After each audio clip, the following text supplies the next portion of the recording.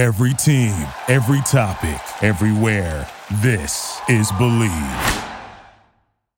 This episode of Believe in Saints is brought to you by BetOnline. BetOnline is the fastest and easiest way to wager on all your favorite sports, contests, and events with first-to-market odds and lines. Find reviews and news for every league, including Major League Baseball, NFL, NBA, NHL, combat sports, esports, and even golf. BetOnline continues to be the top online resource for all your sports information, from live in-game betting, props, and futures. Head to BetOnline today or use your mobile device to join today and make your first sports bet. Use our promo code BELIEVE50 to receive your 50% welcome bonus on your first deposit. BetOnline, where the game starts.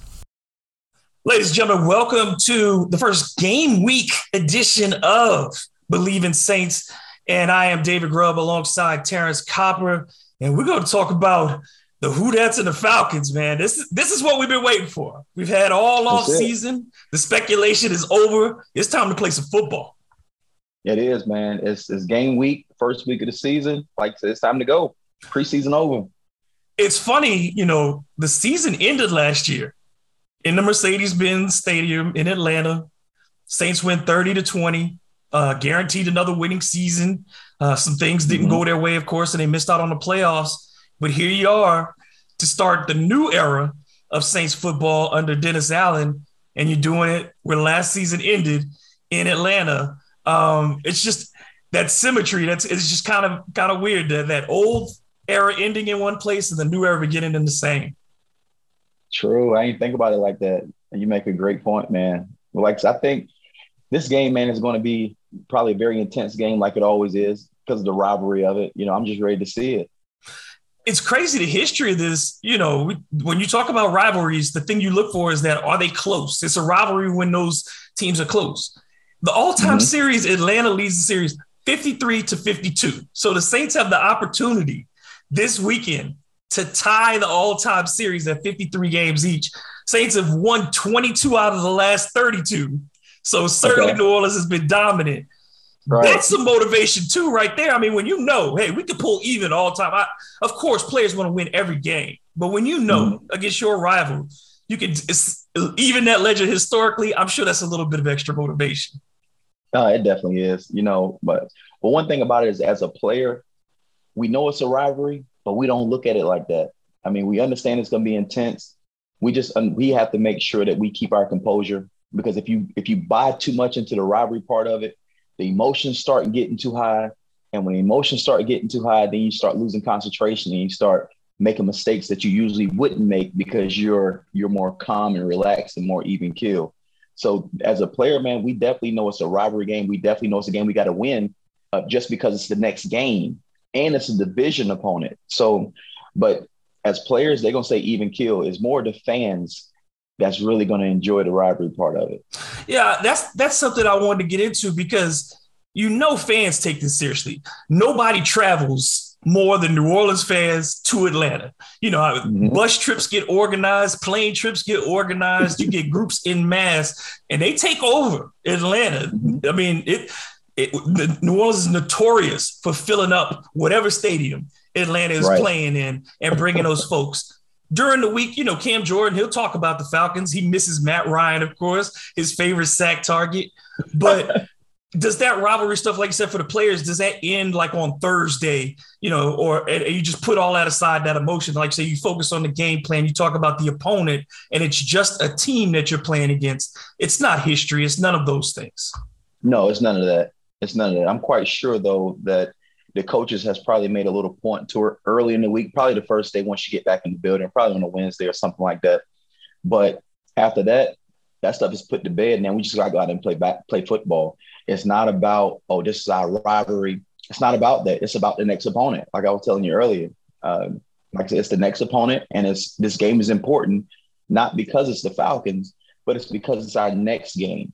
And then next week, when we play next week, that's the most important game. So every game we play, that's the most important game. It doesn't matter if it's a rivalry. It doesn't matter if we play this team in like 5 years. That game is the most important game because it's the next game. We know historically that winning week one is very important in the NFL. Teams that win week one have a much better odds of making the postseason than teams that lose that first week. How, you've been building up all off season. You've had the preseason to get ready. What's different about those week one preparations compared to every other week of the season? The difference is that you're just coming out of camp. First of all, you're coming out of camp. You're trying to get your legs back up under you. You're trying to get your body back together, especially if you had a tough camp. If they don't have the amount of rest time they need and the amount of recovery time they need, they can go into that game still sluggish from the preseason, because especially if you had a tough training camp. So that is one of the biggest things, making sure our body is right. The rest of it, is football. It's football, Like they say, week one is the only week where you're healthy. After that, everybody's hurt. That's it. And look, sometimes you go into week one unhealthy. True. So, it's going to be a good game, but as players, they're not taking it as a rivalry at all. They're taking it as, this is our first game. We got to get this win. But like I said earlier, it's a division opponent. So that in itself makes this game more important as well, not just because of rivalry, because you're trying to be 1-0 in the division, because you easily can fall behind the division 0-3 if we go out there playing around these first 3 games. So that's why it's important. Let's talk about the plot lines, the things that are the keys to the game this week. And we got to start with the quarterback matchup. That's the thing that we're looking at here, because you have Jameis Winston coming off of injury and getting back into this. And we spent some time earlier this week talking about the advantages and the adjustments for Jameis. And he's going up against Marcus Mariota, who hasn't made a start in the NFL since 2019. So he's also coming back from some rust and a new offense as well. So you got 2 quarterbacks with relatively new personnel around them for both of them, adjusted schemes, and coming off of a break. How tough is that for those quarterbacks in establishing their rhythm? And what can the coaching staffs do for the Saints defense to break Marcus Mariota's rhythm, make sure he doesn't get into one, and for the offensive side, get Jameis into a good one early? So for the quarterbacks, the best thing that can happen for the quarterback is get the run game going.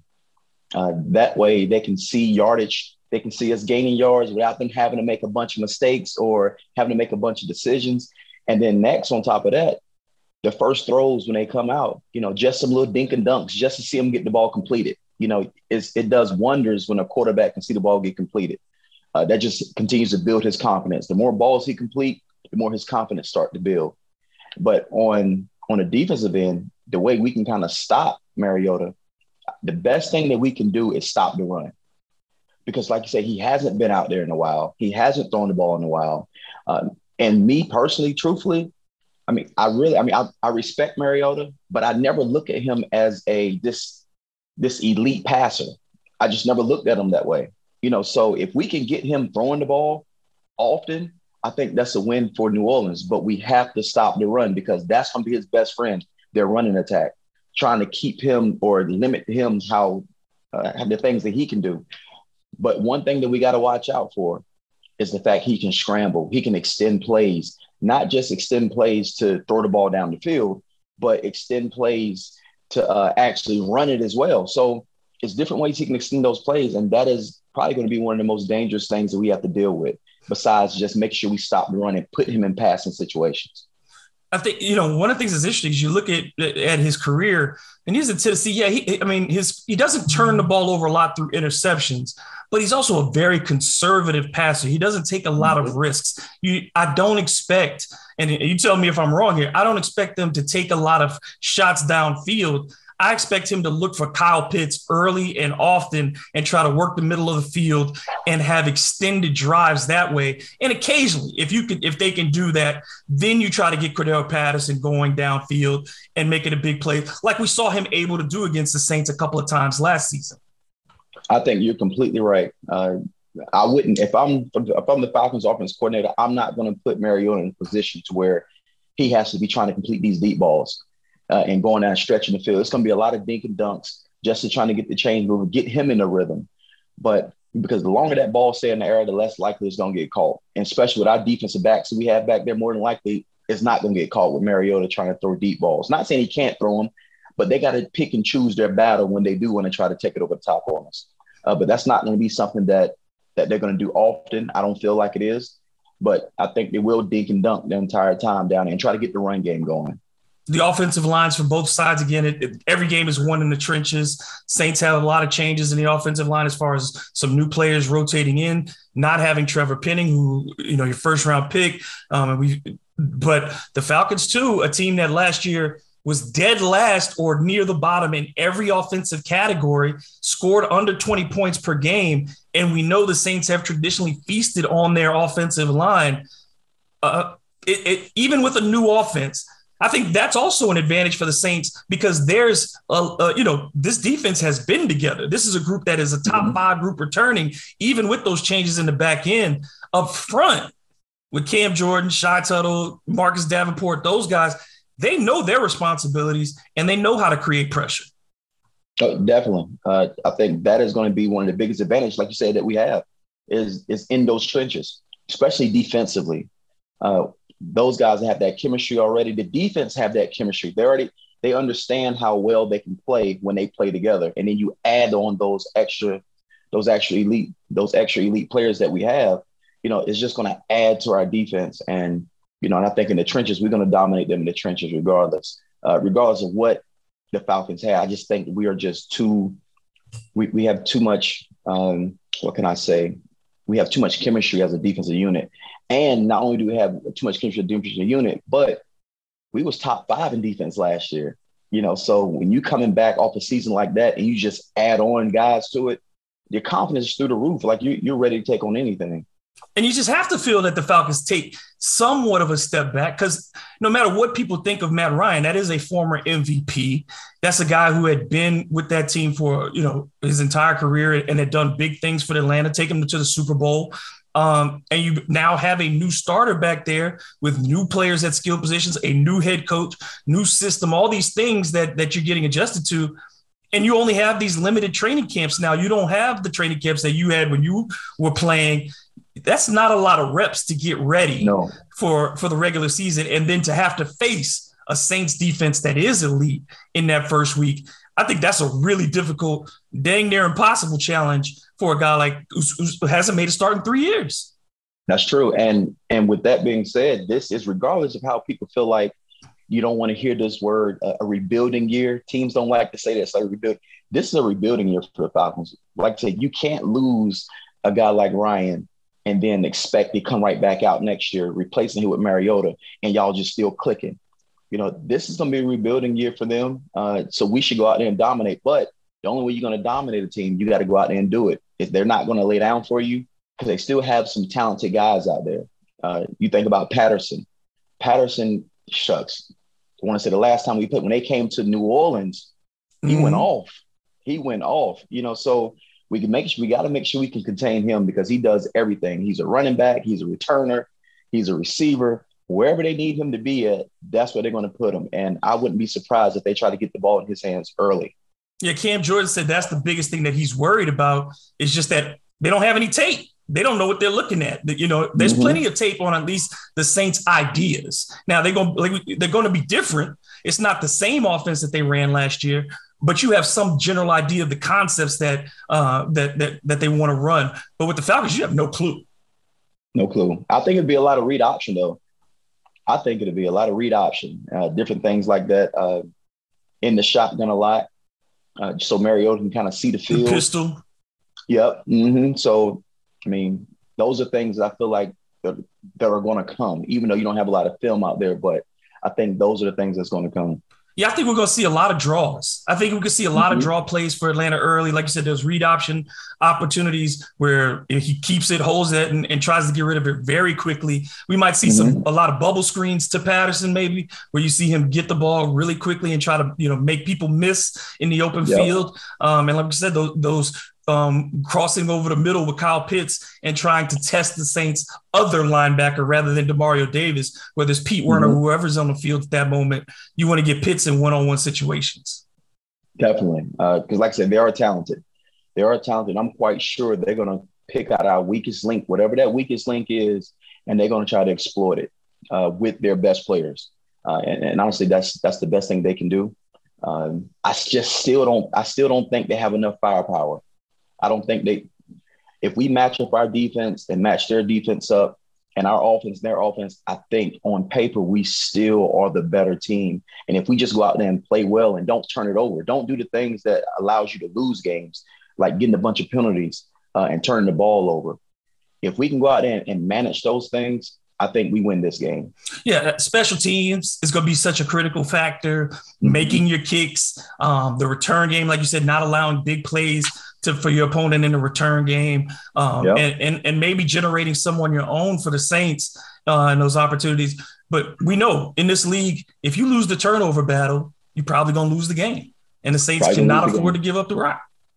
Yep, that's the truth. And that goes for any team. It ain't even about the Saints. Mm-hmm. That's just around the league, period. Because it's so hard. It's so hard to win.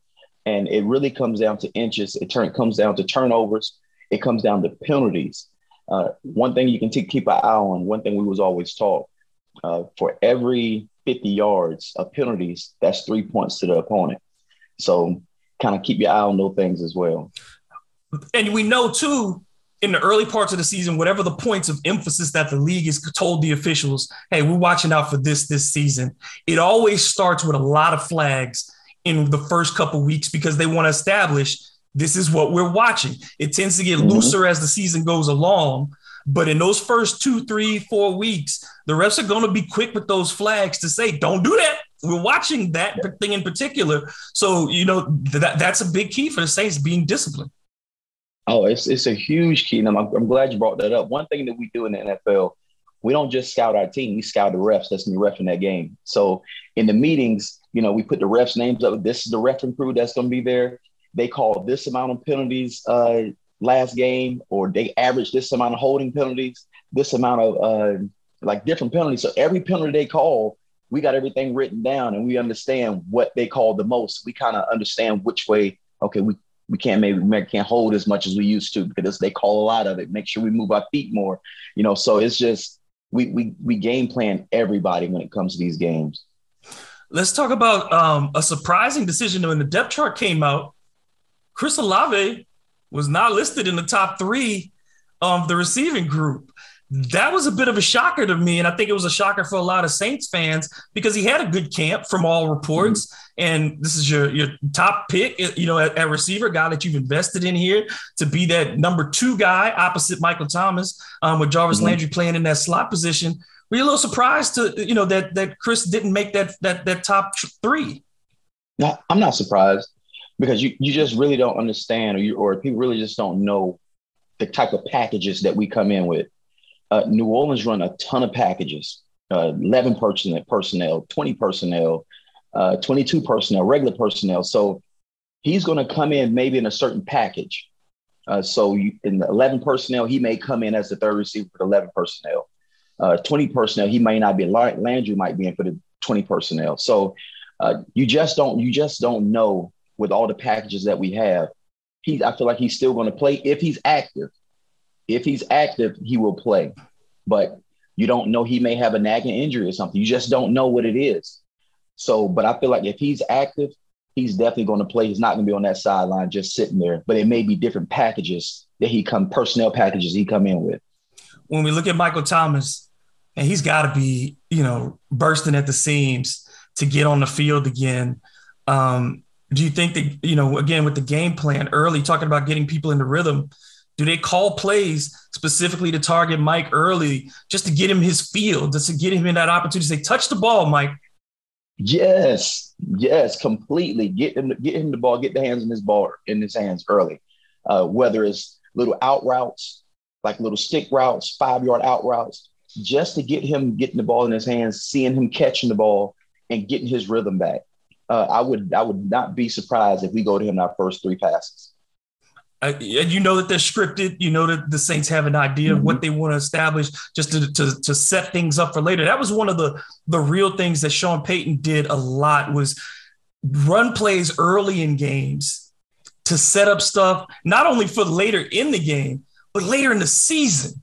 And I'm interested to see how that transition goes offensively and how the Saints build on that. because I think that, that was one of the keys that made the Saints offense so unique, was that they would throw some stuff at you that even if the play was unsuccessful, it was just to give you a look that maybe you weren't prepared for, that you might see at one other situation later down the road in the game. That's true. And you know what the crazy thing about it is, a lot of times we run plays so the defense, so maybe not this week, we may not be successful this week, but it gives the next opponent extra stuff they got to prepare for. So the more stuff they seeing, that's the more stuff they're preparing for. Even when it comes to special teams, like we may fake a punt in preseason. Not saying we did this time. We may fake a punt in preseason. Just so, not saying we're going to fake a punt all the time, but it's just so that our next opponent have to prepare for it. Because when they're preparing for it, especially in special teams, you don't have a lot of time in practice on special teams. So if you've seen a fake punt, that's extra time that you got to prepare, and you're not really working on your basic stuff because you got to prepare for these fake punts and make sure everybody in place for that. So the more stuff people see, the more stuff they got to prepare for. And, that just takes time. And like you talked about the unusual circumstance of having to play 3 division opponents out of the gate, those are teams you play twice. So you can't show everything to them in weeks 1, 2, and 3, because you could be determining a playoff spot, your positioning, and a division championship when you meet up with them at the end of the season. How much, when you are preparing for that first time against a division opponent, was there a different type of preparation in those games? It wasn't. I'm telling you, one thing that we do, we don't put extra pressure on us that we don't need to. We understand the importance of it. Like I said, we understand the importance. It's a division game. But it's like I said, it's our next game. And we don't put a lot of pressure on ourselves because we play in Carolina or because we play in Atlanta. We can prepare the same way we prepare every week. It don't matter who we're playing. We could play in the Cleveland Browns.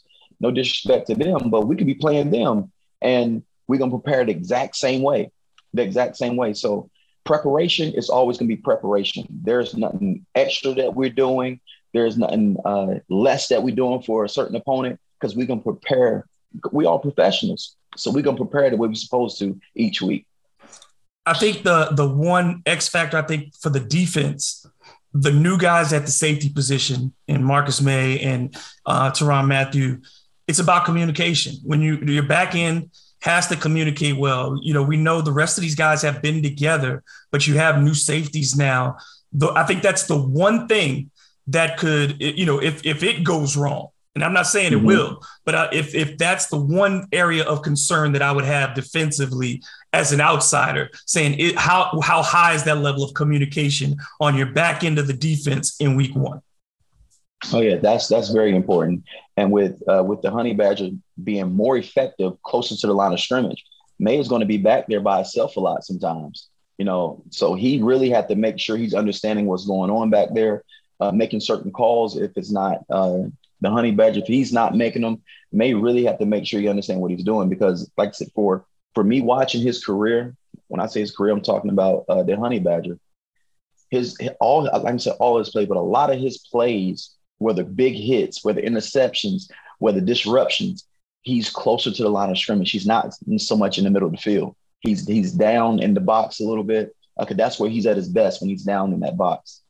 Dennis Allen's been a head coach before, but it is a transition again to get back into doing that in the regular season. And he's been the head of this defense as well, sharing that responsibility.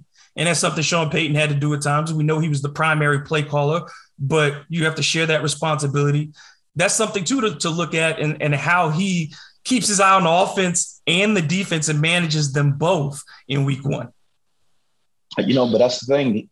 He just has to manage it, because he have guys in place that can do what he needs to get done. And that's one thing. That's the beauty of coaching.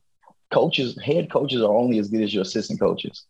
So if you don't have a coaching staff that you have good assistants where you can trust, and you have to keep micromanaging them on every single thing, more than likely it's not going to be successful for you.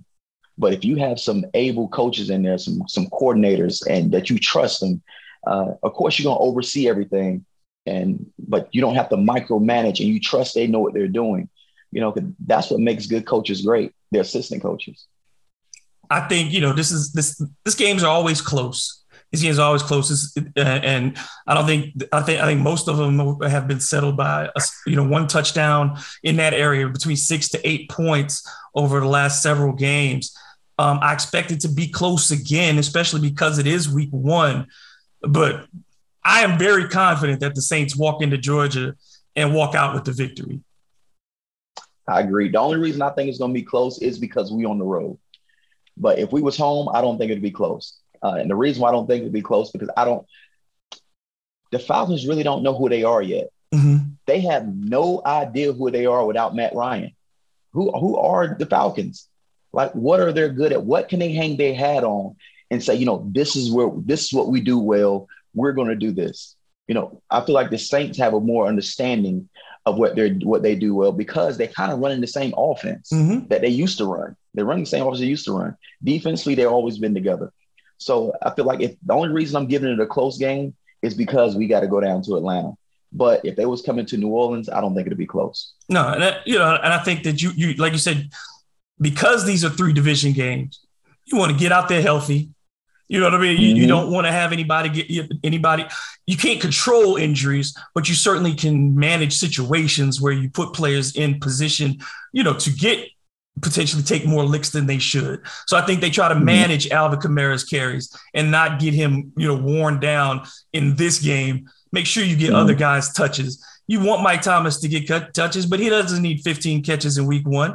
It's a long season. The same, like you said, with the depth that you have, you can work in so many guys in this game that I think that also keeps it a little bit closer too, is because the Saints don't have to put the pedal all the way down to the metal, I think, to win this game. Yeah, but like I said, they don't have to put it down to the metal, but trust me, they got to play. Oh, they got to play. They got to play. You don't take it lightly, but I'm saying, you're not going to you don't have to go all the way to the bottom of the bag of tricks. You shouldn't have to. Have to. And I think by the fourth quarter, some guys should be able to be on the sidelines, and getting some of these younger players or those second tier players some opportunities, some snaps, and some reps that you're going to need, because with that extra week and only one bye and these, all those things, you're going to need those guys when you get to week 11, 12, 13. You're going to need them, man. And the biggest thing that can help us, and it was kind of like we was talking about with Atlanta, if we stop their run game, if we can get our run game going, it just makes the game so much easier. It makes the play calling so much easier. It relaxes your quarterback. Your offensive line is not sitting back on their heels the entire time, pass protecting. You can keep their defensive coordinator on his toes because he don't know what you're going to call. We got to establish the run game. And that run game will open up the play action pass for it and do exactly what Winston want to do, throw that ball down the field with the play action pass. So we got to be able to run the ball and establish a run game first. So I wouldn't be surprised if Pete come out, probably the first 3 or 4 plays, run plays. I think shorten the game, get in, get out. Let's make it a short 60 minutes. You ain't trying to play 3 hours and 30 minutes of this game. You want to be. It starts at 12. We won't be done by 2:30, man. Let's get out of here. Let's get out of here. Go enjoy the city and get out. Have your party in their town and get back on their plane and come home. Well, it's funny you say that because when we played, we never liked playing the late game. That 3:00 game, we never liked playing the late game. We always want to go, let's get our game out of the way. Let's go and get our stuff done with, and then we can just relax and just chill for the rest of the day. So nobody really likes playing that 4:00 game on the East Coast. Now we love playing the night games because it's a night game. That's on primetime TV. But them 4:00 games, let's go and get it out the way early. Let's go and get them games over with. Get that rest back in, man. Start, it's a little more time, and people just don't understand. Mm-hmm. Every bit of opportunity you get to recuperate, to get into the tub a little bit earlier, to start resting that body again and getting ready for that next game. Man, you want it. You want every minute of it. Yep. For real.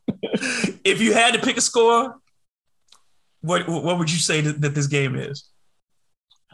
I'm gonna go 24-21, New Orleans, and I'm giving them 21 because I feel like they score a couple. I think they score maybe 10 points in the fourth quarter, probably the Falcons. So I'm gonna give it 24-21. New Orleans. And like I say, I'm giving it close because they are in Atlanta, and it's hard to win games on the road. It don't matter how good you are or how bad the other team is. It's hard to win games in the NFL, and it's hard to win on the road, period, especially against your division rival. So I'm going to give it 24-21 New Orleans. I'm going to say 27-20 Saints. I'm going to say 27-20. I think that I think there'll be a couple of big plays. I think they give Jameis the opportunity to show the arm and see what he can do downfield with those guys. And I think they pull it off 27-20 and come back home, 1-0. 1-0, and that's the perfect way to start 1-0, especially in the division. So I'm excited about it, man. Brother, we're going to be able to talk about this, when we get back together next week. But NFL football is here for real. And for the next 18 weeks, man, we're going to be with y'all 2 times a week, bringing it to you. And y'all be here because we're going to have guests, we're going to have insights, and only the way we do it here on Believe in Saints. So, TC, man, you got any final words before we get up out of here? Not at all, man. Not at all. Let's go on to get this win and come back so we can talk about it and not talk about us maybe getting beat. Let's keep this thing going. We'll bring back the eating the dub for Jameis. Right. You go out and you get this one, brother. And we'll bring it back, and we'll be happy to talk about it. But I'm excited, man, and I'm looking forward to a great season with you. And let's do it again. So for Terrence Copper, I'm David Grubb. This has been Believe in Saints. Y'all have a great weekend. Enjoy the game, and we'll talk to you next week.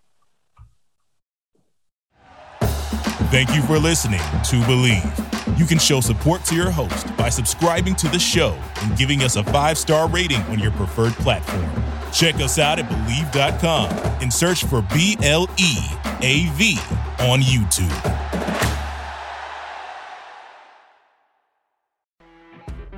You know when you're listening to a true crime story that has an unbelievable plot twist that makes you stop in your tracks?